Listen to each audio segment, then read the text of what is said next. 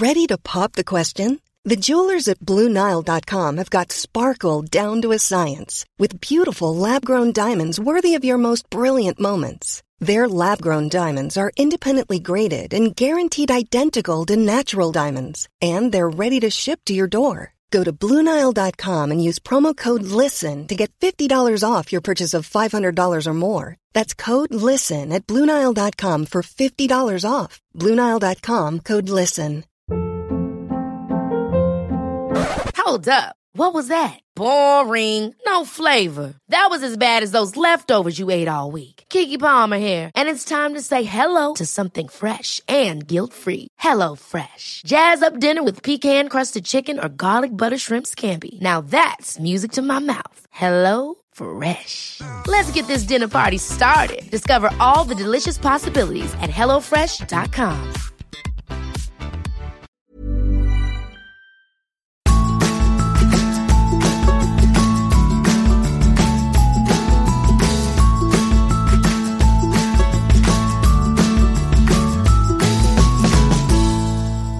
Hei, og velkommen til Ingefær, en podcast om helse og sånn. Jeg heter Sara Lossius, og i episode 6 av Ingefær snakker jeg med Helene Drage. Helene blogger, spaltist i Kamille, og har vært forsidepike for Kamille Puls. Hun jobber som personlig trener, men har ikke sixpack. Helene har nemlig veid 141 kilo, hun slanket seg 60 kilo, og gikk deretter opp igjen 20 av disse. På Ingefær i dag snakker vi blant annet om at det å være overvektig blir sett på som mer syndig enn å være slem, og at vi jenter snakker til oss selv på en måte som vi aldri i verden ville snakke til våre venninner. Husk for øvrig å gi Ingefær 5 stjerner i iTunes. Det gjør at enda flere får med seg det gode helsebudskap.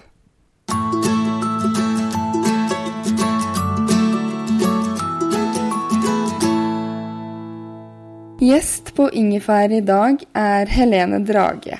Helene jobber som personlig trener, har en populær treningsblogg og Instagram-konto, er spaltist i Kamille og har vært på forsiden av Kamille Puls. Helene bestemte seg for å endre livsstil da hun veide 141 kilo, og ble tilbudt slankeoperasjon. Hun gikk ned 60 kilo selv, og opp igjen 20 av disse.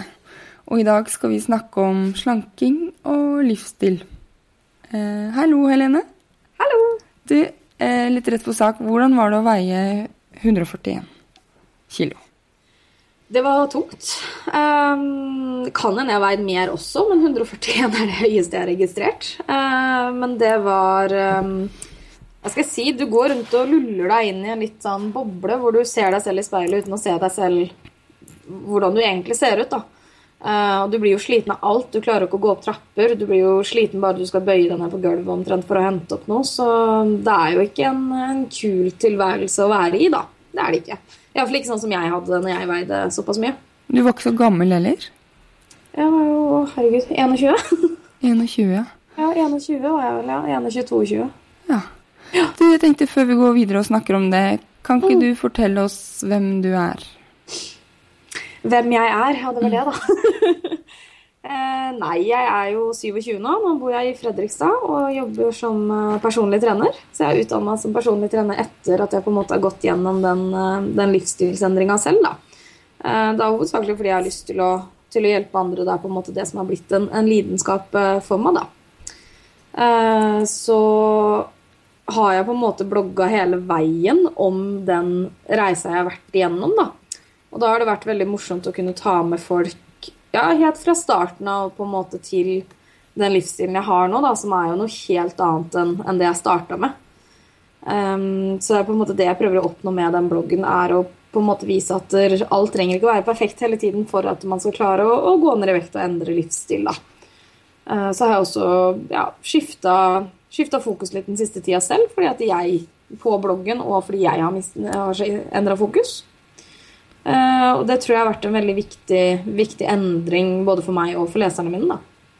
Ja, for det merker jeg også når jeg ser innom bloggen din. Og det er ganske interessant å snakke om, fordi før så, sånn jeg tolker det da, så var du mer opptatt av å gå ned i vekt, og det var absolutt hovedfokuset ditt, mens nå har du mer sånn helhetlig syn. Ja, det veldig lett når du på en måte veide så mye som det jeg gjør, og du skal på en måte endre livsstil, så det veldig lett å henge seg opp i vekta. Og for min del så gikk det nesten litt for langt med hvor mye jeg faktisk hengte meg opp den vekta. Så den endringen har på en måte vært veldig viktig, viktig for meg også da. Å bli helt opphengt i vekt en veldig negativ ting for de aller fleste, vil jeg påstå. Fordi det den dårligste måten du kan måle ting på å gå på vekta, mener jeg da. Selvfølgelig må man se at vekta går nedover, men man på en måte mister, man får ikke de ordentlige vanene man trenger, man får ikke treningsglede, man på en måte klarer ikke å opprette en livsstil som man kan vare resten av livet, tror jeg da, hvis vekta det eneste man fokuserer på. Jeg altså veldig fan av å ikke fokusere på vekt. Jeg veier meg ikke, rett og slett fordi jeg kan bli stresset av det, og det tror jeg veldig vanlig, at man kan føle seg ganske smashing, og så skal man liksom sjekke om man egentlig smashing.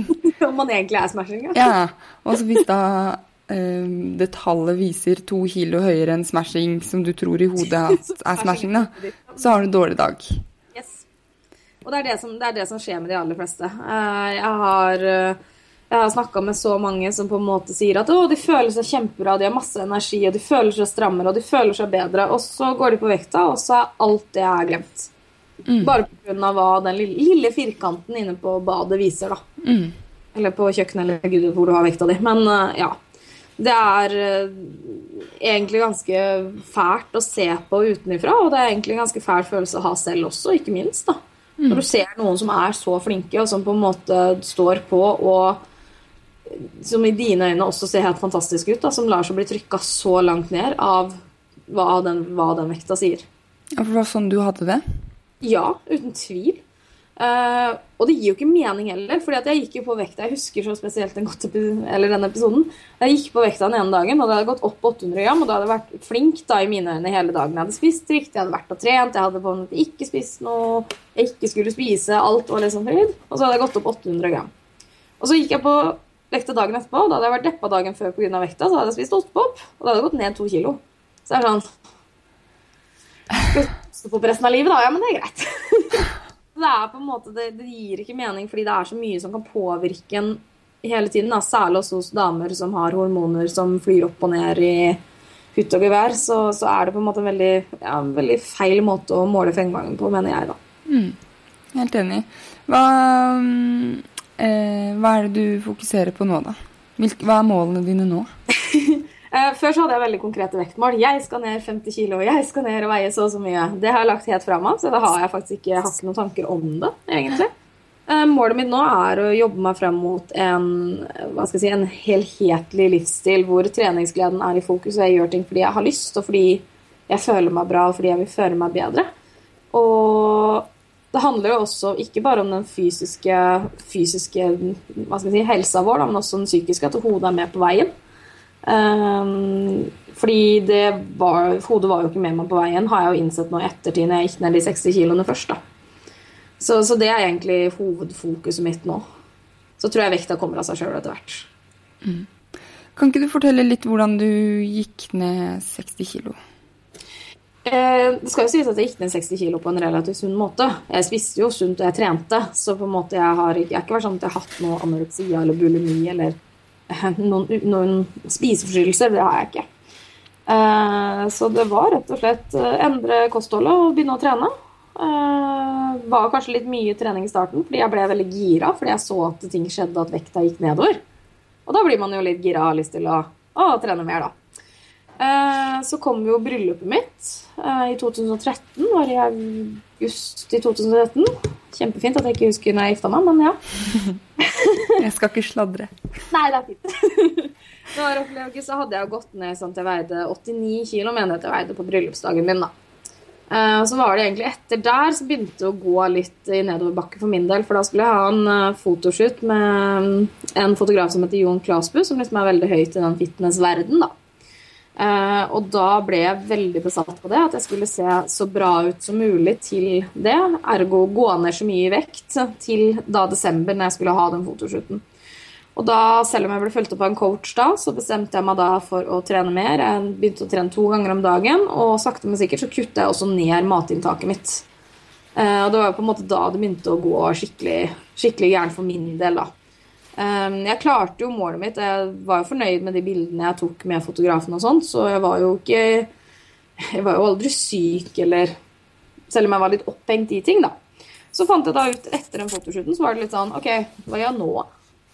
Jeg hadde ingenting å gå på lenger, fordi jeg hadde ikke noen treningsgleden var ikke der, fordi den var så bundet opp mot vekta, og da hadde jeg endelig nådd det store vektmålet mitt, som var minus 60 kilo da. Og det var det jeg hadde fokusert på så lenge. Og så fant jeg ut det etter hvert, at når liksom januar og februar kom, at liksom, hva gjør jeg nå? Jeg mistet helt gnisten, jeg mistet helt piffen i alt jeg gjorde, fordi at jeg var jo på den vekta jeg ville. Og det var da jeg først innså at at hodet rett og slett ikke hadde vært med meg da, selv om jeg på en måte trodde det at den treningsgleden og at hodet var med meg hele veien, for det trodde jeg helt oppriktig ganske lenge etterpå også, at jeg hadde nådd det 60 kilo målet mitt da. Og så har jeg på en måte oppdaget det at det var jo egentlig ikke det. Hva var det som ikke var med da? Hodet var ikke med. Hvordan da? Fokuset var kun vekt. Fokuset var ikke en livsstil jeg kunne opprettholde, sånn som jeg levde i hvert fall det siste halve året da. Det hvem klarer å være i full jobb og trene 2 ganger om dagen og leve på 800 kalorier om dagen da, over lengre tid. Det jo ikke en sjans. Og jeg merket det at hva skal jeg si? Det ble så altoppslukende. Det var alt som betydde noe. Jeg kunne ikke gå ut og spise med venninner, fordi at da spiste jeg noe jeg ikke ville. Jeg kunne ikke gå og spise på restaurant, fordi at da visste jeg ikke hva jeg fikk i meg. Da måtte jeg straffetrene etterpå. Det endte opp med å bli det rett og slett for min del da. Og så fant jeg ut det at den treningen jeg drev med da, for jeg følte at jeg måtte drive med en viss type trening da. Og så fant jeg ut det at det kanskje ikke var så morsomt. Og da ble jeg sånn, ok, men hvorfor gjør vi det her da? Og det det jeg mener med at jeg følte det at hodet mitt ikke var med meg på veien da. For det virket ikke som du hadde det særlig kult. Jeg hadde jo egentlig ikke det, men jeg følte jo det selv da. Fordi jeg fikk så mange bra tilbakemeldinger fra folk om at så flink du og ser så bra ut og ja, sånt da. For det var liksom det som var det viktigste, at da var jeg flink, for jeg hadde gått ned i vekt. Det jo det folk interesserte seg for. Og det jo det folk henger seg opp i enda. At du har gått ned i vekt? Ja, eller gått opp nå. Nå da, jeg har gått opp igjen. Men du hadde jo nylig en artikkel på fitnessbloggen om hvordan du gikk opp igjen 20 kilo. Den synes jeg var veldig fin. Kan ikke du si litt om det? Om hvordan jeg gikk opp igjen, tenker du på? Ja, og hvorfor du skrev den. For det et veldig åpent innlegg. Grunnen til at jeg skrev den fordi at jeg har jo hatt en artikkel på fitnessbloggen tidligere om hvordan jeg gikk ned de 60 kiloene. Og den har på en måte blitt dratt fram om og om igjen på en måte de siste årene da. Og det jo ganske tydelig, hvis du har øyer, så ser man jo at det har gått opp igjen. Det jo ikke akkurat noe jeg legger skjul på. Jeg prøver ikke å redigere meg tynnere på bildene mine akkurat. Så det var rett og slett, jeg fikk en del kommentarer fra folk som mente at det var litt feil at den ble promotert som en suksesshistorie, men at også at den ble promotert siden jeg på en måte hadde gått opp igjen. Og jeg følte også at det var, og jeg tror også at det å gå ned i vekt og så gå opp igjen, det jo noe som skjer veldig mange, og veldig mange føler en skam rundt det, at de på en måte mislykket fordi de klarte å gå ned, og så klarte de ikke å holde vekta da. Og det de aller fleste som går ned i vekt går jo litt opp igjen, fordi kroppen vil opp i vekt igjen. Og da følte jeg også at det var viktig, når jeg på en måte har gått foran med den vekten en gang, så følte jeg også at det var litt viktig at jeg hadde lyst til å gå foran med den historien også om hvordan jeg gikk opp igjen da. Og grunnen til at jeg gikk opp igjen var jo rett og slett fordi, som jeg sier, hodet mitt var ikke med meg på veien i det hele tatt. Jeg hadde ikke noe mål, ikke noe treningsglede, ingenting, så jeg gikk på en skikkelig psykisk smell egentlig. Hvor mye av de gamle vanene kom tilbake igjen. Jeg ble jo så stor som det var fordi jeg blant annet røstespiser, og de gamle vanene kom tilbake igjen. Og samtidig så føler jeg at det var viktig. Og det så rart å si, for det jo ikke positivt å gå 20 kilo. Det jo ikke akkurat, isolert sett, så jo ikke det en positiv ting. Men samtidig så var det veldig viktig for meg, fordi jeg fikk med meg hodet mer på veien igjen da. Og jeg vet at jeg har klart å gå ned selv, og jeg tror ikke det noe problem å gå ned 20 kilo til, hvis jeg bestemmer meg for det. Men da på en sunn måte. En sunnere måte psykisk sett da. Men da tenker jeg at du har funnet ut at de 20 kiloene er bra å gå ned igjen hvis hele deg er med på det. Hvis det ikke går på bekostning av livskvalitet. Helt riktig. Og da går det nok litt saktere enn det kanskje hadde gjort hvis jeg hadde konsentrert meg 110%, og at kun de 20 kiloene var målet. Så tror jeg nok, men jeg tror det går litt saktere, men det er egentlig helt greit. For jeg kjenner at jeg har det så mye mer morsomt med treninga nå. Jeg føler at jeg tør å prøve litt andre ting. Og det er ikke krise hvis jeg ikke trener i dag fordi jeg ikke får det til. Og mannen er jo litt mer fornøyd også, selvfølgelig, fordi at vi kan jo finne på ting sammen i stedet da. Det høres veldig bra ut. Nå jobber du ut som personlig trener. Ja. Hvordan rådgir du andre som vil endre livsstil eller gå ned i vekt? Selling a little or a lot? Shopify helps you do your thing however you cha-ching. Shopify is the global commerce platform that helps you sell at every stage of your business. From the launch your online shop stage to the first real-life store stage, all the way to the did we just hit a million orders stage. Shopify is there to help you grow. Shopify helps you turn browsers into buyers with the internet's best converting checkout. 36% better on average compared to other leading commerce platforms. Because businesses that grow, grow with Shopify. Get a $1 per month trial period at shopify.com/work. Shopify.com/work. Hey, it's Ryan Reynolds, and I'm here with Keith, co-star of my upcoming film, If, only in theaters May 17th. Do you want to tell people the big news? All right, I'll do it. Sign up now and you'll get unlimited for $15 a month and 6 months of Paramount Plus Essential Plan on us. MintMobile.com/switch. Upfront payment of $45 equivalent to $15 per month. Unlimited over 40 gigabytes per month. Face lower speeds. Videos at 480p. Active Mint customers by 531.24 get 6 months of Paramount Plus Essential Plan. Auto renews after 6 months. Offer ends May 31st, 2024. Separate Paramount Plus registration required. Terms and conditions apply if rated PG.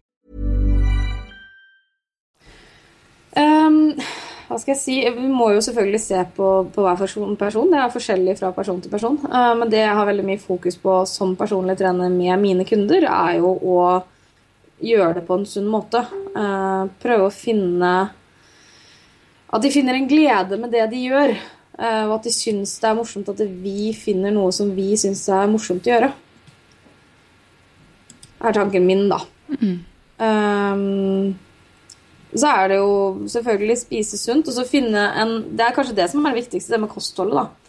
At å spise på en måte som gjør at du på en måte må overspise i helga, det er ikke en god måte å sette opp et kosthold på, mener jeg da.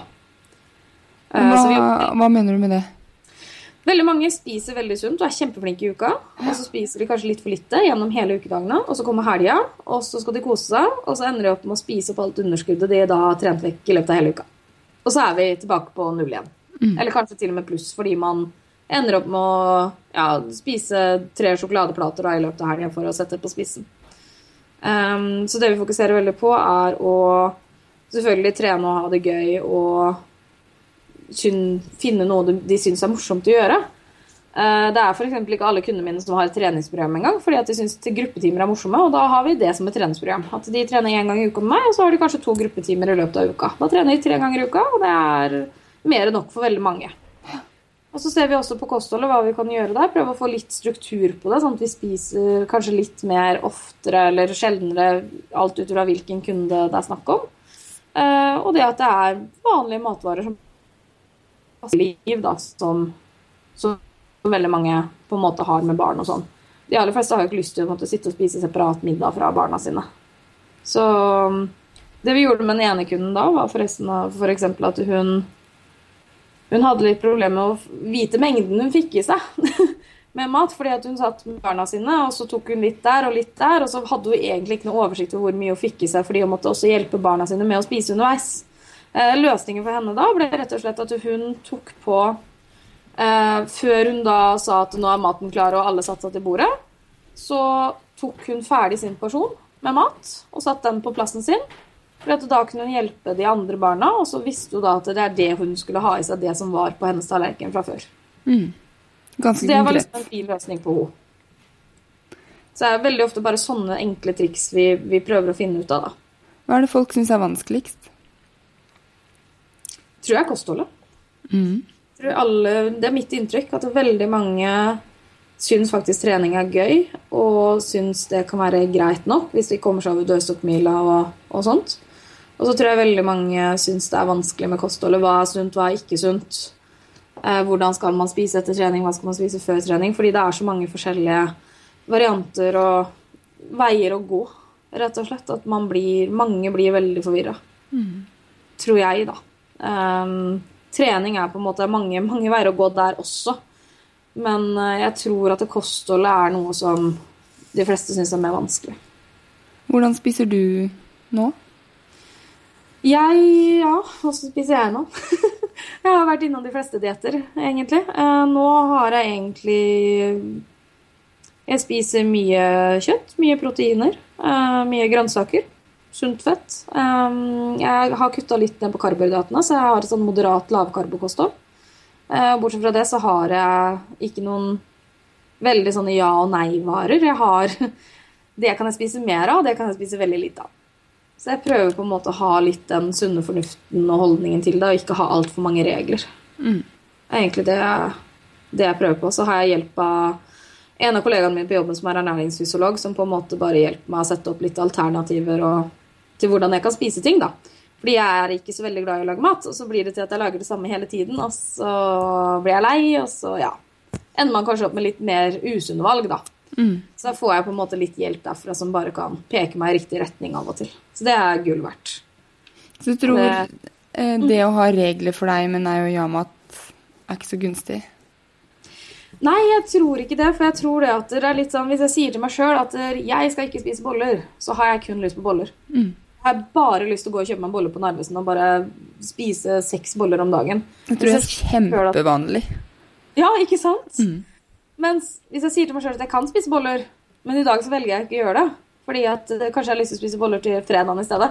Og så ender jeg kanskje opp med å ikke spise boller på fredag heller, fordi at det går greit. Så tror jeg på en måte at det funker bedre, i hvert fall for meg, da. Men det jo, alle må jo finne sin vei. Det flere veier til rom, og jeg tror ikke nødvendigvis at det ene trenger å være mer riktig enn det andre, egentlig. Du ser jo det at folk har fått fantastiske resultater på vidt forskjellige kosthold. Så det flere veier til rom her, og man må finne noe som man trives med for sin egen del. For meg det synes jeg superviktig å få frem. Ja. At noen trives med hard lavkarbo, noen trives med periodisk faste, og andre trives på telle kalorier. Så det noe man må finne noe som funker i sin egen livsstil. Yes, absolutt, og sin egen overbevisning. Og det som jeg sier, jeg ikke nødvendigvis enig i alle de kostholdene som der ute, men hvis det på en måte det som gjør at du klarer å holde deg til en sunn måte å leve på, da, så tenker jeg at det det viktigste når alt kommer til alt, da. Og jeg tror at veldig mye mer kan gjøres ved å få orden på kostholdet enn ved bare trening alene. Ja. Det tror jeg også. Ja.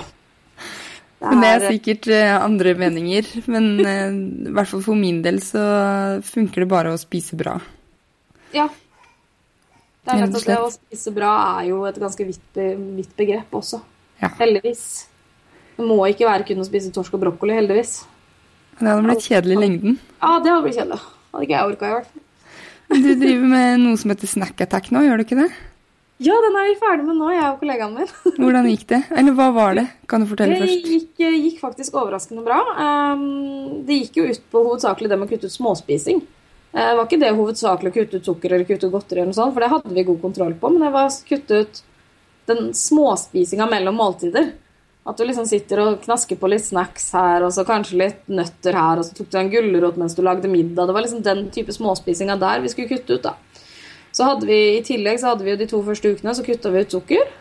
Altså tilsatt sukker og sånn typisk, eller egentlig ikke det heller, for det var mer sånn typisk utsunne ting. Sjokolade, brus, potetgull. Ja, sånne ting som alle skjønner utsunne, håper jeg. Og så 2 andre ukene så kuttet vi ut all kunstig søtning, som Pepsi Max og sånt. Og da var det veldig vondt i huet de første dagene, og så gikk det veldig greit. Nå drikker jeg faktisk ikke Pepsi Max enda. Det egentlig greit. Så bra. Ja, veldig deilig. Så det var litt mer for å bevisstgjøre seg selv på hvor mye vi kanskje spiser utenom da. For det var på en måte... Kollegaen min jo høy og tynn og blond og ser bare helt smashing ut, og jeg ikke høy og tynn og blond. Så det var liksom litt moro å kjøre den sammen da, for å vise det at selv om vi på en måte var veldig forskjellige med tanke på kroppstype og i det hele tatt, så hadde vi det samme type problemet. Så det var på en måte derfor vi hadde lyst til å kjøre det sammen, for å sette litt fokus på det da. Og da ble det litt sånn at du liksom gikk og strakte deg etter et eller annet, og så bare, nei, søren, skal ikke småspise, jeg. Ja, for du oppdaget at du hadde litt sånn automatiske handlemønstre rundt småspising? Helt riktig. Bare sånn som du tilfeldigvis gjorde. Og når jeg sto og lagde mat, så sto jeg og småspiste på noen av ingrediensene, eller en sånn nøtteboks som sto ved siden av, bare sånne reflekser rett og slett da. Det gjør jeg mye, altså. Ja, der ser du. Og det liksom litt sånn, det kan jo på en måte føre til at selv om man spiser sunne ting da, selv om man står og snakker på gulrøtter og sånn, så kan det jo bli mer kalorier enn det man egentlig kanskje trenger da, i løpet av en dag. Så det var litt det som var fokuset. Da hadde vi jo noen av medlemmene på Spenstad som var med. Og en av dem gikk jo ned 4 kilo, tror jeg. På de 4 ukene. Småspising. Yes. Så det liksom veldig mye man kan vinne på sånne ting med å bevisstgjøre seg selv. Da. Det var jo mest det handlet om egentlig. Det var ikke det at vi skal aldri drikke Pepsi Max igjen. Det var jo ikke det som var målet. Eller aldri tygge tyggis. Men det var det bare å være litt mer bevisst på hva vi faktisk velger å putte i oss da. Jeg tenkte jeg har også lyst til å snakke litt om overspising.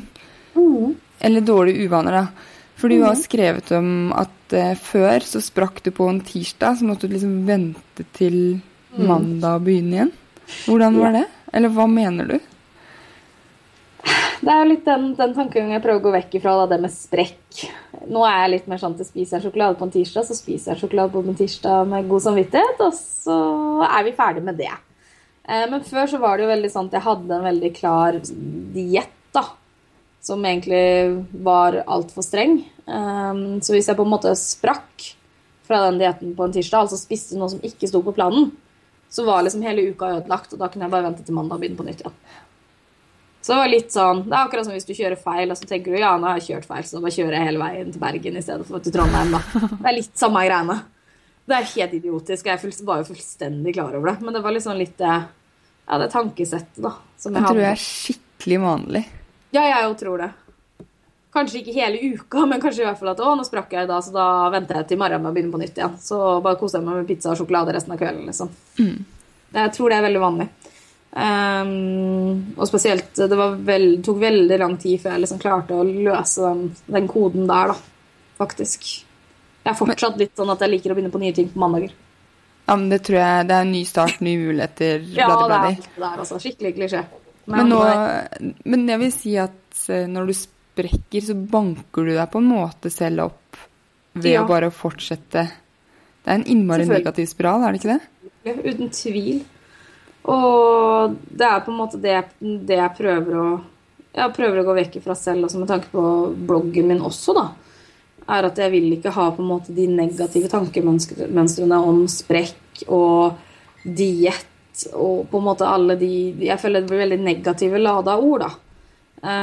Så jeg anser det ikke som en sprekk lenger. Hvis jeg hadde satt meg ned og tatt en sjokolade på en torsdag, så ikke det en sprekk, men da prøver jeg heller å nyte det med god samvittighet og ikke stresse med det. For jeg tror veldig mange som faktisk, la oss si de spiser en sjokolade på en torsdag da, så stresser de i tillegg fordi de spiser den sjokoladen. Og så legger de kanskje på seg sjokoladen, men så legger de kanskje på seg enda mer av stresset, fordi at de stresser opp kroppen fordi de spiser den sjokoladen. Det har jeg selvfølgelig ikke noe vitenskapelige bevis på, men jeg tenker liksom at da må det være bedre å bestemme seg for at ja, da skal jeg ha sjokolade, for da har jeg lyst på det. Og så ta den ene sjokoladen og ikke spise hele sjokoladeplata kanskje, og være fornøyd med det og ha god samvittighet for det. Ja, for det litt det samme som jeg ble intervjuet i et eller annet treningsblad i fjor, om hva spiser du når du skeier ut? Ja. Og da svarte jeg bare at jeg skeier ikke ut. Fordi, og det ikke noe sånn at jeg kun spiser beinar paleokost, for det gjør jeg overhodet ikke. Men hvis jeg spiser en sjokolade, noe jeg har gjort i dag forresten, en sånn helsekost-ombar da. Men uansett så spiser jeg det på lik måte som jeg har spist suppe til middag, liksom. Ja. Jeg synes bare det at man skeier ut gjør... Det på en måte en negativ måte å tenke rundt mat, da. At noe veldig bra, noe dårlig, og noe gjør deg digg, og noe gjør deg ikke digg. Absolutt. Og så det jo også det å, hva skal jeg si, jeg har på en måte oppdaget det, nå har jeg jo vært 20 kilo mindre enn det jeg per dags dato, og jeg merket jo liksom også det at jeg hadde flatere mage og var mindre, det gjorde ikke livet noe bedre, egentlig. Og det jo egentlig det som det viktigste, da. Og det synes jeg gjennomsyrer bloggposten dine nå, veldig. Ja, bra. Det liker jeg. Flott.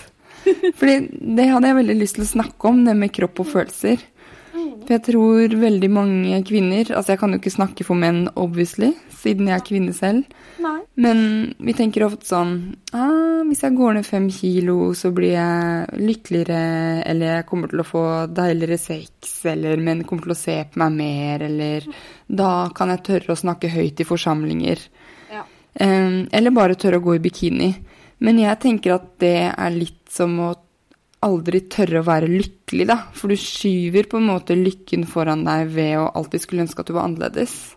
Absolutt. Og du blir som regel ikke fornøyd heller hvis du kommer deg dit. Ja, det vet jo du. Ja. Det var jo ikke... Selvfølgelig, du hadde en ting mindre å bekymre deg for, på en måte, fordi at du følte du kunne få på deg buksa uten at du fikk den valken over, for eksempel. Da. Men det hjalp jo ingenting på noe av det andre. Hadde det jo ikke nødvendigvis bedre med meg selv egentlig, da. Og mannen min synes jo på en måte jeg fin uansett, da. Og ja, nei, det ikke noe sånn problemløser, selv om det føles sånn i det samfunnet vi lever nå, så føles det sånn. Bare for flat lav mage og fin rumpe, så blir alt bra. Og det tror jeg sosiale medier har veldig stor skylda for også. Vi ser veldig mye perfekte mennesker i sosiale medier som på en måte promoterer at de har det så fantastisk, og alt fint og flott. Og hvor fokuset kropp, da. Det tror jeg faktisk. At mange blir negativt påvirket av det. For det kan jo virke sånn noen ganger at man som kvinne greier å ha full jobb og 2 småbarn og trene 6 dager hver uke og ha flotte magemuskler. Og fantastiske middager som bare ser helt fresh ut hele tiden. Og alltid rydde hjem. Ja, alltid. Bestandig. Hvordan tenker du hvordan du fremstår i sosiale medier? Jeg tenker jo veldig mye på det. Jeg vil jo selvfølgelig fremstå på en positiv måte for andre. Men jeg håper jo det at jeg blir oppfattet på en positiv måte på en litt annen måte nå enn det jeg gjorde før. Hvordan da?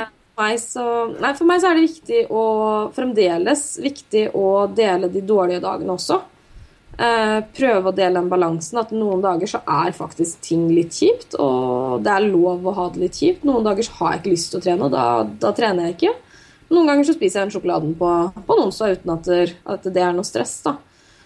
Så jeg mye mer bevisst nå enn det jeg var før, for jeg vil veldig gjerne fremme de verdiene som jeg på en måte gjennom den reisen jeg har tatt, da, mener så mye bedre enn de verdiene jeg kanskje prøvde eller fronta før, da. For før så var det liksom, det var bare vekt, og alt skulle være hardcore, og hvis du ikke gjorde sånn, så var du mislykket, og ja, i det hele tatt, selv om jeg alltid har på en måte delt både de gode og dårlige dagene, da. Det har jeg jo alltid gjort. Men kanskje på en litt annen måte nå, da, fordi jeg har fått litt andre tankesett og verdier selv, da. For før, ettersom jeg forstod, så hadde du noen fitnessmål? Ja, ville stille i fitness og sånn. Ikke den dagen. Nei. Det virker litt slitsomt. Litt for glad i sjokolade. Jeg tror ikke det ikke noe vondt med på de som velger å gjøre det, men for meg... Ja, absolutt, og mange av de ser helt fantastiske ut, og bøyer meg i støvet for den viljestyrke veldig mange har. Men jeg tror for meg, da, med hvor mye jeg måtte offre for å eventuelt komme meg opp på en scene, så tror jeg ikke at det noe jeg ønsker å prioritere.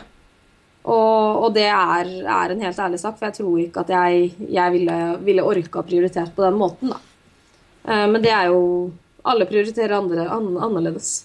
Ja, noen velger å ikke trene fordi de vil prioritere ungene sine, og det også helt greit, så lenge man ærlig om det. At man ikke sier at man ikke har tid.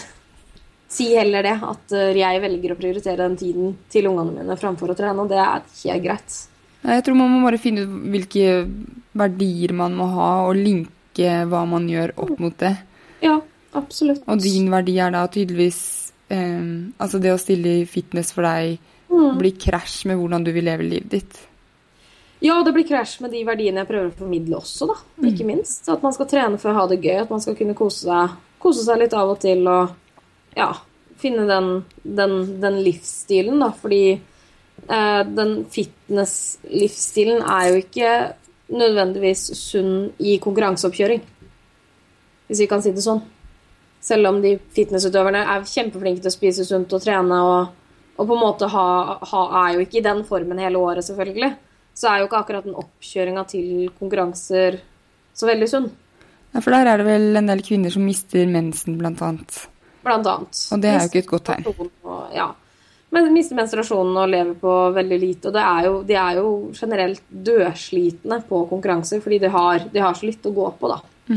Men det jo sånn den fitnessverden en gang og da må man jo prioritere på den måten også, da. Så jeg tror ikke at det noe for meg, da.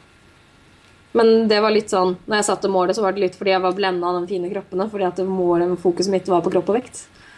Så har litt med at målet mitt litt annerledes nå også, da. Men hva slags spørsmål og kommentarer får du fra lesere? Ja, det mye forskjellig. Jeg får veldig mye positivt. Jevnt over veldig mye positivt.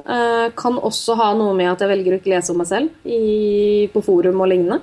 For det orker jeg rett og slett ikke, fordi det kommer mye dritt også, dessverre. Men det velger jeg ikke å fokusere på, så da vet jeg ikke om det, så det veldig greit. Veldig mange synes det veldig befriende at på en måte at jeg åpen og ærlig om ting, da. At jeg på en måte kan vise det at det ikke greit, jeg har gått ned 20 kilo vekt, det ikke kult, men her grunnen til det, og her hva jeg tenker om det. Jeg prøver på en måte alltid å vri ting positivt til en viss grad allikevel, da. Og jeg tror veldig mange setter veldig stor pris på det. Og det at jeg hadde jo det innlegget om bikinikroppen for Camille nå i sommer, som ble det mest delte innlegget på sosiale medier nå i 2015. Jeg vet ikke om noen har gått forbi det enda, det kan godt hende. Hvor mye ble det delt da? Det var delt over 100 000. Shit. Sist gang jeg sjekket, men det en stund siden jeg sjekket, så kan det ha vært mer nå for alt jeg vet. Fantastisk. Men, ja, det kjempemoro, men det viste bare det hvor kanskje lei folk av det kroppspresset også, da. Og de synes på en måte det så fint at jeg kunne stille opp i den bikinien da, og liksom bare, ok, greit, sånn ser jeg ut. At veldig mange kunne identifisere seg med det, og på en måte kjenne seg igjen i mye av det jeg skrev. Og jeg føler jo som blogger at jeg skriver mer for den normale kvinnen i gata, da. Og det på en måte litt der jeg ønsker å være også. Jeg ønsker ikke å være en sånn type blogger hvor alt fint og flott hele tiden, og ja, hvor alt liksom på en måte føles iscenesatt, da. Det kan noen andre gjøre, og så kan jeg blogge på den måten jeg vil. Hvis ikke så tror jeg ikke jeg hadde klart å opprettholde bloggen så lenge som det jeg har gjort. Ja, for da blir det jo også, altså hvis man bare blogger om et glansbilde, så blir det jo at man konstant ikke greier å leve opp til sitt eget fiktive liv. Ja, absolutt, det tror jeg. Og jeg tror det det som folk synes så befriende, da. At folk, ja, i hvert fall damer synes det veldig veldig deilig å se, at man på en måte kan ha det fint med seg selv, man kan være lykkelig, man kan gå i bikini da, selv om man har strekkmerker og cellulitter og kanskje noen valker ekstra da. Som om det ikke skulle være lov, liksom. Det veldig rart. Ja, men det veldig mange som føler det, og så det veldig mange som føler det at folk ser på de og ser ned på de på grunn av de valkene og cellulittene. Og så det litt å prøve å sette i perspektiv da, for det på en måte hvor mange husker du fra stranda i fjor? Hvor mange bikinikropper husker du fra i fjor? Jeg husker ingen. Jeg husker nesten ikke min egen engang, bortsett fra at jeg må se bilder av han sånn av og til, på grunn av det innlegget. Og du jo ikke sammen med venninnene dine fordi at de ser bra ut i bikini. Det ikke derfor du setter pris på de gode, ekte folka du har rundt deg. Du setter jo pris på de på grunn av de gode egenskapene deres, at dere har god kjemi, at de får deg til å le, at du på en måte trives i deres selskap, da. Så hvorfor ilegger vi da andre den egenskapen at de dømmer oss ut fra utseendet når de aller fleste altså ikke gjør det selv da. Og så det også litt med det at hva Jens tenker om meg som går forbi meg på gata, som jeg ikke vet hvem og aldri kommer til å se henne, og kanskje aldri kommer til å ha noe interaksjon med i det hele tatt. Hvorfor skal jeg bry meg om hva vedkommende mener? Om han synes jeg feit, ja ok, greit, da synes du det. Så vi lar på en måte andres meninger påvirke oss så ufattelig mye når de ikke trenger å gjøre det i det hele tatt. Og så, du sa i det intervjuet på Camille Puls at det å være overvektig noe av det som mest tabubelagt. Var det noe sånt noe du sa? Ja, at det verre å være overvektig enn å være slem. Ja. Det mer innenfor å være slem mot andre. Sånn, da tenker jeg netthets og sånn nettroll som på en måte slenger dritt og ja, i det hele tatt. Det på en måte virker som det mer innenfor da, enn å være overvektig. For hvis du overvektig, så det bare lat og bare ligge på sofaen og døtter i deg pottekull. Det liksom litt de der stereotypene der som henger igjen enda. Veldig mange får faktisk de holdningene enda at du bare feit og lat og ikke klarer å gjøre noe med vekta di, og så det som regel veldig mye mer bak overvekt enn det de aller fleste tror da. Merket du mye av den holdningen da du var større? Ja, veldig. Hvordan da? Nei, det jo hovedsakelig så det direkte kommentarer, eller kommentarer på nett. Yes. Anonyme kommentarer på nett, selvfølgelig. Veldig få som tør å si det liksom face to face. Det ikke mange som sier det. Da tror jeg faktisk slanke mennesker opplever mer, sånn ansikt til ansikt. For å høre det at, nå du for tynn, nå må du legge på deg litt. Det ikke pent å være så tynn. Veldig mange slanke får nok høre det mer enn det overvektige får sånn face to face da. Men jeg tror overvektige får høre veldig mye mer over nett og på en måte over sosiale medier. Og så det jo de blikka man får av veldig mange, selv om folk ikke sier noe rett ut. Så det der måle deg opp og ned og liksom heve på øyenbrynet, skal du spise den bollen der hvis du på kiosken og kjøper deg et eller annet. Det liksom den tause holdningen som veldig mange har da, som man merker veldig godt. Merker du forskjell på før og nå? Ja, veldig stor forskjell. Men jeg merker jo fremdeles litt sånne ting, som for eksempel at hvorfor jeg personlig trener, for jeg har jo ikke sixpack. Så jeg kan ikke være personlig trener. Så det du kan ikke vise andre å gjøre en fin markløft når du har litt mage? Nei, kan jeg ikke. Ifølge de da. Så det litt sånn, og så prøver jeg liksom å si det at ja, men en god personlig trener ikke nødvendigvis en som ser bra ut selv. Det betyr bare at vedkommende har veldig god tid til å trene selv. Jeg har ikke så god tid til å trene selv, for jeg har kunder. Sånn tenker jeg på det da. Og så det jo dessverre sånn at PT kan alle kalle seg. Så har du stilt i bikini et par ganger, så kan du kalle deg for PT, og da blir det jo litt feil oppfatning hos folk da. Tenker jeg. For den PT-utdannelsen for de aller fleste, selv om mange har den, så det på en måte bare inngangen til det yrket vi driver med. Det ikke nok for å være en god PT, så det ikke nok å kun ha det grunnkurset. Du må hele tiden jobbe, du må hele tiden lese mer, studere mer, lære mer. På en måte praktisere det selv også da. For å kunne bli en god PT, mener jeg, det har ikke nødvendigvis noe med vekta di, eller hvordan du ser ut å gjøre. Nei. Jeg tenker det mye med hvordan du møter mennesker og leser andres ønsker. Ja. Og kjemi, ikke minst, med kunden din. Du ikke bare personlig trener, du rådgiver, du psykolog til tider, du bestevenn, du så utrolig mye mer da. Og det handler ikke bare om å trene folk, men det handler om sånn som vi snakket om i sted. Kanskje hjelpe dem litt med kosthold, gi dem små tips i hverdagen på hvordan de kan snu ting, da, snu tankegangen. Så du må være litt sånn mentaltrener noen ganger også. Det veldig, hva skal jeg si, personlig trener egentlig veldig mye bredere da, enn å kun stå og skrike til noen, ta 3 repetisjoner til. Ja, for det handler jo ikke, man kan jo ikke bare vise folk om å ta perfekte push-ups, og det det man gjør. Nei, det handler om å gi treningsglede, og ikke minst mestringsfølelse. Det når du får en kunde som ikke har trent før, da, for eksempel, og som føler at det flaut og vanskelig, og har kanskje tatt skrittet inn til treningssenteret for første gang, fordi at nå har de lyst til å endre noe, da. Så det kanskje det å bare gi den mestringsfølelsen at se, det her får du til. Se, du her faktisk. Du har tatt et valg om å gjøre noe med det. Og jeg tror kanskje det enda viktigere egentlig, enn å vise noen hvordan de tar perfekte push-ups. Kan man lære på sikt? Ja, på sikt. Det kommer. Den teknikk også selvfølgelig viktig, misforstå meg rett. Men det mer kanskje en følelse de sitter igjen med etterpå, da. Skal vi se... det mange som kommer til deg med tips? Eller med spørsmål? Ja, det blir jo det gjennom blogg og Facebook og Instagram og i det hele tatt. Ja, for det derfor for du har startet for deg selv også? nettbasert? Jeg har et online-konsept også i tillegg, ja. Rett og slett fordi at det jo ikke alle som har mulighet til å dra til Fredrikstad, der jeg holder til nå. Det det jo ikke. Så jeg har et online-konsept som jeg relanserer nå i januar, da. Hvor jeg kommer til å ta inn et visst antall kunder for å kunne gi de program over nett og på en måte hjelpe de over nett, da.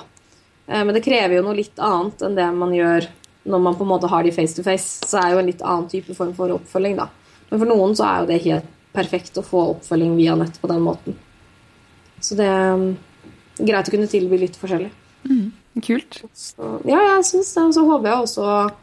Jeg vil jo bruke bloggen min til å på en måte gi de tipsene og kunne hjelpe andre på en måte utenom kundene mine også, selvfølgelig. Selv om kundene mine får en litt bredere oppfølging.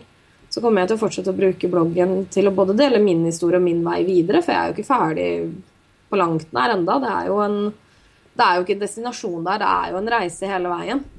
Så det kommer jeg til å fortsette med uten tvil når jeg flytter over til nye sider nå i januar.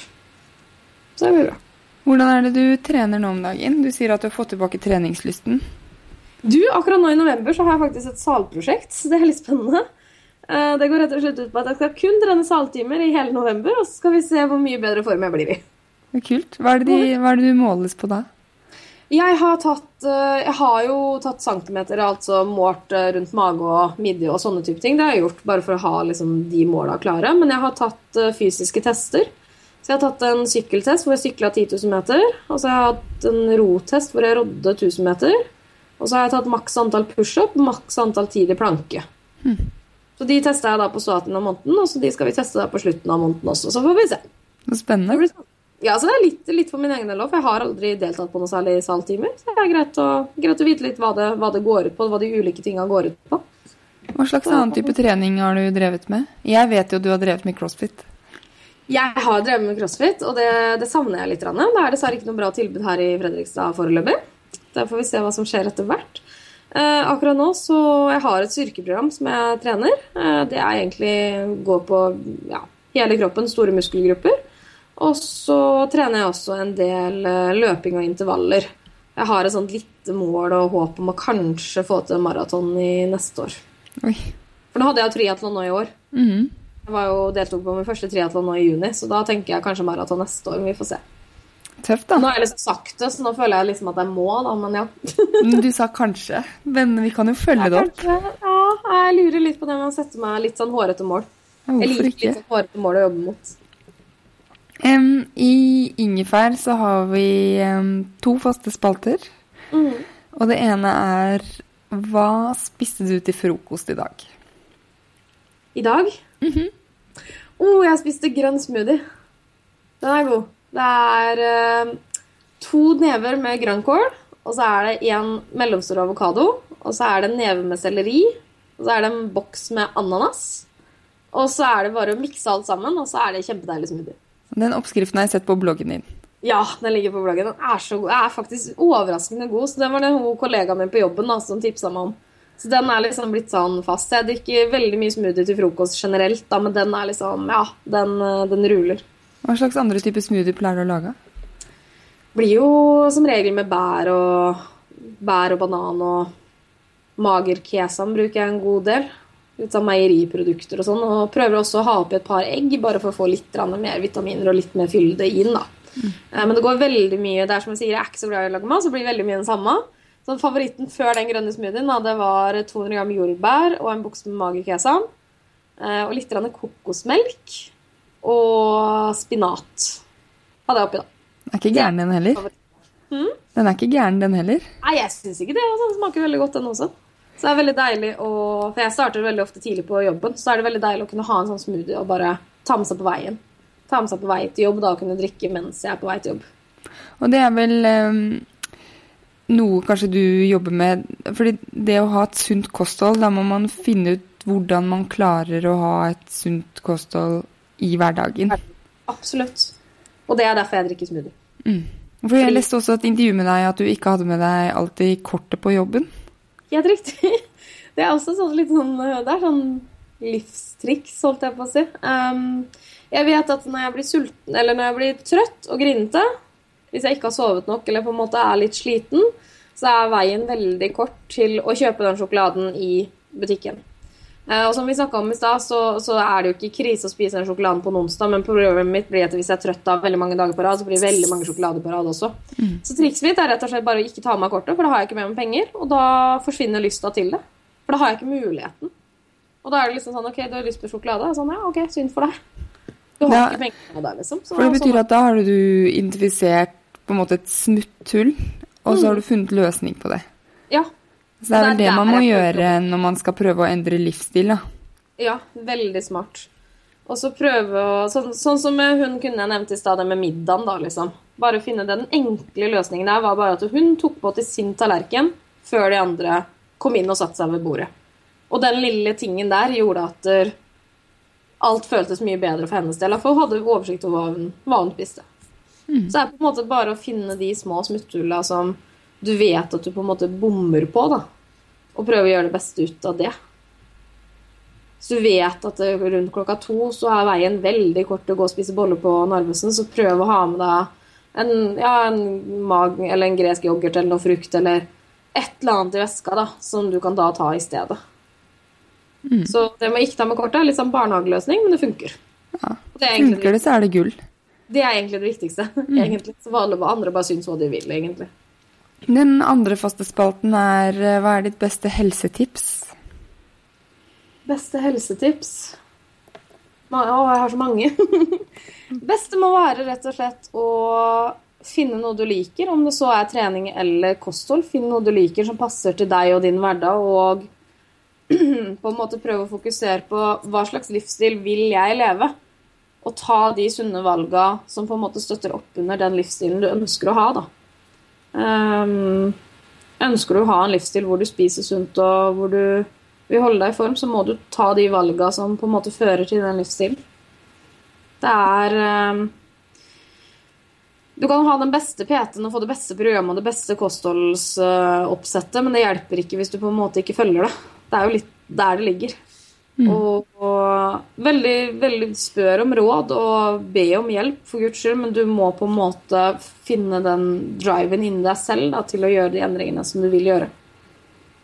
Og prøve å ha helse og livsstil og den psykiske velværen i fokus, og ikke bare kropp og utseende. Tror jeg veldig viktig. Jeg tror at vekten følger med da. Ja, det tror jeg. Og så tror jeg kanskje ikke at du blir så... At det ikke så viktig. Ja, rett og slett. At du kanskje kan se deg i speilet til sist og si at ja, jeg kjempefornøyd. Og selv om vekta kanskje viser 5 kilo mer enn det du vil at den skal vise, så det kanskje ikke så farlig. For det litt der jeg har kommet nå, at jeg på en måte kan se at ok, greit, jeg føler meg bra, liksom, ok, greit, alltid noe vi kan ordne på hvis vi ser i speilet. Men det blir det for alle jenter uansett, tror jeg. Det tror jeg ikke vi kommer utenom. Men jeg kan tenke det at ja, ok, men det greit. Så har jeg litt cellulitter på låra, liksom, ok. Hva så? Fordi at jeg føler meg så mye bedre, jeg klarer å ha fokus på det da. Du sa du hadde flere helsetips. Du kan jo komme med et par til før vi runder av. Jeg kan komme med masse. Nei, det jo bare, hva skal jeg si? Jeg tror så mye har å si med at man liker det man driver med. I starten så det kanskje tungt, det var det jo det for meg, og tungt å komme i gang igjen. Men hvis man bare klarer å bite seg sammen og komme i gang, så veldig mye av jobben gjort. Og det bare om å gjøre å finne det du synes moro, finne det som inspirerer deg, og kanskje få andre til å dra deg med også, rett og slett. Da. For en venninne, det så mye klisjeer egentlig ute og går, men allikevel så det på en måte de tipsene som funker da. Men det rart med det at det liksom, når du sier det, finne noe du liker, så virker det jo veldig lett. Men for mange så det jo ikke det. Jeg tror ikke det. Jeg begynte med styrketrening fordi at det var det alle andre gjorde. Så jeg lærte meg å like det etter hvert. Fordi jeg har fått en mestringsfølelse og sånn. Men jeg synes ikke det var noe gøy i starten i det hele tatt da. Og skulle jeg følt mitt eget råd nå, så hadde jeg kanskje begynt i en helt annen ende. Kanskje. Det kanskje hadde begynt med en sport i stedet. For eksempel hadde jeg tatt opp svømmingen igjen. Jeg jo gammel konkurransesvømmer. Synes svømming kjempemoro. Kanskje jeg hadde startet der i stedet. Hvis jeg skulle begynt på nytt igjen da. Så... Og mange starter kanskje med å jogge, selv om de hater å jogge. Så løper de langs veien i høstmørket og synes at livet kjipt. Ja, og det Jeg har jo et par kunder også som har kommet inn og sagt at ja, men jeg hater å løpe, jeg vil helst ikke løpe. Så ja, ok, greit, men da gjør vi noe annet. Null stress. Hvorfor skal vi løpe hvis du sier at du hater å løpe? Jeg er jo ikke sadist heller. Jeg gidder jo ikke å pushe noen igjennom noe som de virkelig hater. Da gjør vi jo heller trening med kettlebell, da, fordi de synes trening med kettlebell er så mye morsommere. Da gjør vi jo det i stedet. Og jeg tror veldig mange tenker at ja, nå skal jeg begynne med det, for jeg synes det er morsomt, og så synes de egentlig ikke det, for kanskje de bare tenker at ja, men det er det som er populært, og det er alle andre gjør. Og så begynner de med det i stedet. Og da er veien veldig kort tilbake til sofaen, tror jeg da. Hvis alt er et plage hver gang du skal gjøre det eller noe. Ja, da finner man jo på alle mulige unnskyldninger. Å ja, de unnskyldninger er mange. Ja. Altså, hvis jeg skulle hatt som mål å løpe maraton da, for det hadde jeg før i tiden, men hvis jeg skulle hatt som mål nå, så hadde jeg vært en stillesittende latsabb, fordi det målet, det appellerer ikke det helt tatt. Jeg hadde brukt liksom alt som unnskyldning for å unngå å løpe. Å ja, det har jeg vært borti mange av de unnskyldningene selv. Vi kan alle. Men det, bare et siste spørsmål før vi avslutter, fordi jeg tenker på det mentale, og det fokuserer du på en del i bloggen din nå, synes jeg, rundt kosthold, kropp. Ja. Hvordan er det du bruker det til dine kunder og i bloggen? Tenker du dine egne erfaringene? Nei, jeg tenker, altså, for eksempel hvis en kunde kommer til deg, eller en bloggleser, og sier sånn, jeg vil ned i vekt, eller noe. Da er det jo ikke, du råder jo ikke bare du må trene mer, eller spise sånn og sånn. Jeg tenker at du bruker også mye på tankesettet. Ja, jeg jobber veldig mye med det. Det som er at har man ikke vært overvektig selv, så er det visse ting man ikke forstår. Og det kommer man alltid til å forstå heller, og det er helt greit. Det er akkurat som jeg har aldri hatt anoreksia, jeg kommer antageligvis aldri til å forstå hvordan det er. Og det som er veldig vanskelig for veldig mange overvektige som vil ned i vekt og sånt, det er det at vi har veldig mange rare tankesett, som for eksempel det at hvis jeg sprekker på tirsdag, så må jeg begynne igjen på mandag. Og vi har veldig mye sånne rare ting som nå har jeg det kjipt og fælt, for jeg har gått på vekt og jeg veier for mye, så da tar jeg meg en sjokolade. Og veldig mange slanke mennesker som kanskje aldri har vært overvektige, kommer aldri til å skjønne det. Så på en måte veldig mye av den jobben jeg gjør er å prøve å hjelpe dem å identifisere de negative tankesettene som de på en måte kanskje ikke vet at de har, som de ikke tenker over selv, fordi det har blitt en så vane og så rutine, at de ikke tenker over at de tar den sjokoladen for å trøstespise. Fordi det bare er så vanlig, så veldig mye går ut rett og slett på det, på å prøve å se at oi, hvorfor gjør jeg det? Hva kan jeg gjøre for å endre det? Så det er veldig mye der vi jobber da. Fordi det er som regel lettere for meg å se det enn for de å se det. Akkurat som det er lettere for andre å se det på meg enn jeg klarer å se det selv, for det er ikke alle tankesettene mine jeg klarer å se heller da, som jeg må ha hjelp fra andre for å se. Er det mye negativt selvsnakk også ute og går? Blant kvinner? Veldig mye. Vi jenter snakker til oss selv som vi ville aldri snakke på den måten til venninna vår, til kollegaen, til mora vår, til barna våre. Vi aldri snakker på den måten til andre som vi snakker til oss selv. Og vi sier til oss selv at vi er udugelige, vi er mislykket, vi burde trene mer, vi har for stor mage, vi er så slemme mot oss selv. Og det er absolutt noe alle burde jobbe med, uansett om man skal ned i vekt eller opp i vekt, eller om man skal være der man er, så tror jeg det er noe alle burde jobbe med. Hva kan man gjøre for å ikke snakke stygt til seg selv? Igjen så tror jeg det handler om bevisstgjøring. Rett og slett være bevisst på hva man sier til seg selv, eller hva man tenker. Jeg tar meg selv i det sikkert en gang i uka, og stå i speilet og tenke at ja, hadde vært fint om magen var mindre, liksom, på en måte tenke negativt om kroppen min, så må jeg liksom bare ta meg selv i det, og bare tenke, nei, nå skal jeg prøve å finne noe positivt i stedet. Og så prøver jeg å fokusere på det. Og det er en treningssak. Ja, for jeg tror mye av det er automatikk i hjernen. For jeg har ofte sånn, hvis jeg ikke synes treningsøkten er god nok, så kan jeg tenke sånn, ja, det her har nesten ikke vært en dritt. Jeg har nesten ikke trent. Og så bare, nei, skjerp deg, Sara, du har trent. Og så at man må bli bevisst at man faktisk snakker dritt i seg selv. Ja, helt riktig. Det tror jeg absolutt er kjempeviktig. Og det er, nei, Vi så flinke til å rakke ned på oss selv, altså at det helt rart å tenke på noen ganger. Det veldig rart at man skal være så stygg med seg selv når man skal leve med seg selv resten av livet. Ja, det jo litt rart med det da. Andre kan forsvinne og komme og gå, men deg selv du på en måte stuck med. Så, ja. Nei, vi må det handler rett og slett bare bli bevisst, og det som sier, det en treningssak, og jeg kan ikke komme og gi det ene tipset som gjør at i dag så kommer alt til å endre seg, fordi det veldig vanskelig, det veldig individuelt, og det bare noe man må øve på og trene på hele veien. Og det har tatt meg 3 år, og jeg ikke perfekt enda. Det fortsatt mye å jobbe med. Det litt sånn eviggående prosjekt som bare går rundt og rundt, og det greit, for det en reise, og det ikke noe sånn at sånn som for min del, da, det var ikke sånn at ok, nå har jeg gått ned 60 kilo, ferdig, nå alt fint. Nå det ingenting mer å jobbe med. Det var jo ikke sånn heller. Og sånn kommer det aldri til å bli. Og du kommer til å fortsette å blogge om reisen, ikke sant? Uten tvil. Bra. Da får vi bare følge med på bloggen din videre. Ja, det må dere. Takk for at du var med på Ingefær. Jo, takk for at jeg fikk lov. Veldig morsomt å få snakke om noe som jeg faktisk veldig engasjert i. Så bra. Takk.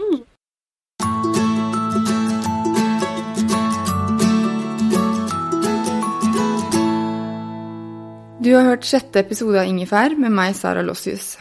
Du finner bloggen til Helene på helenedrage.no, og linker vi har snakket om i episoden finner du på paleoliv.no/podcast. I neste episode av Ingefær snakker jeg med en ekspert på økologiske produkter til hus, hjem og barn. For den oppmerksomme lytter skulle hun ha vært i denne episoden, men iblant må planer endres. Det bare å glede seg og ha pennen klar for å plukke opp mange gode tips. Inntil det, gi Ingefær 5 stjerner i iTunes, sånn at flere får ørene opp for podcasten. Følg meg på paleoliv.no, på facebook.com/paleoliv, og på Instagram paleoliv. God advent så lenge! Ever catch yourself eating the same flavorless dinner 3 days in a row? Dreaming of something better? Well, HelloFresh is your guilt-free dream come true, baby. It's me, Keke Palmer. Let's wake up those taste buds with hot, juicy pecan-crusted chicken or garlic butter shrimp scampi. Hello Fresh. Stop dreaming of all the delicious possibilities and dig in at HelloFresh.com. Let's get this dinner party started.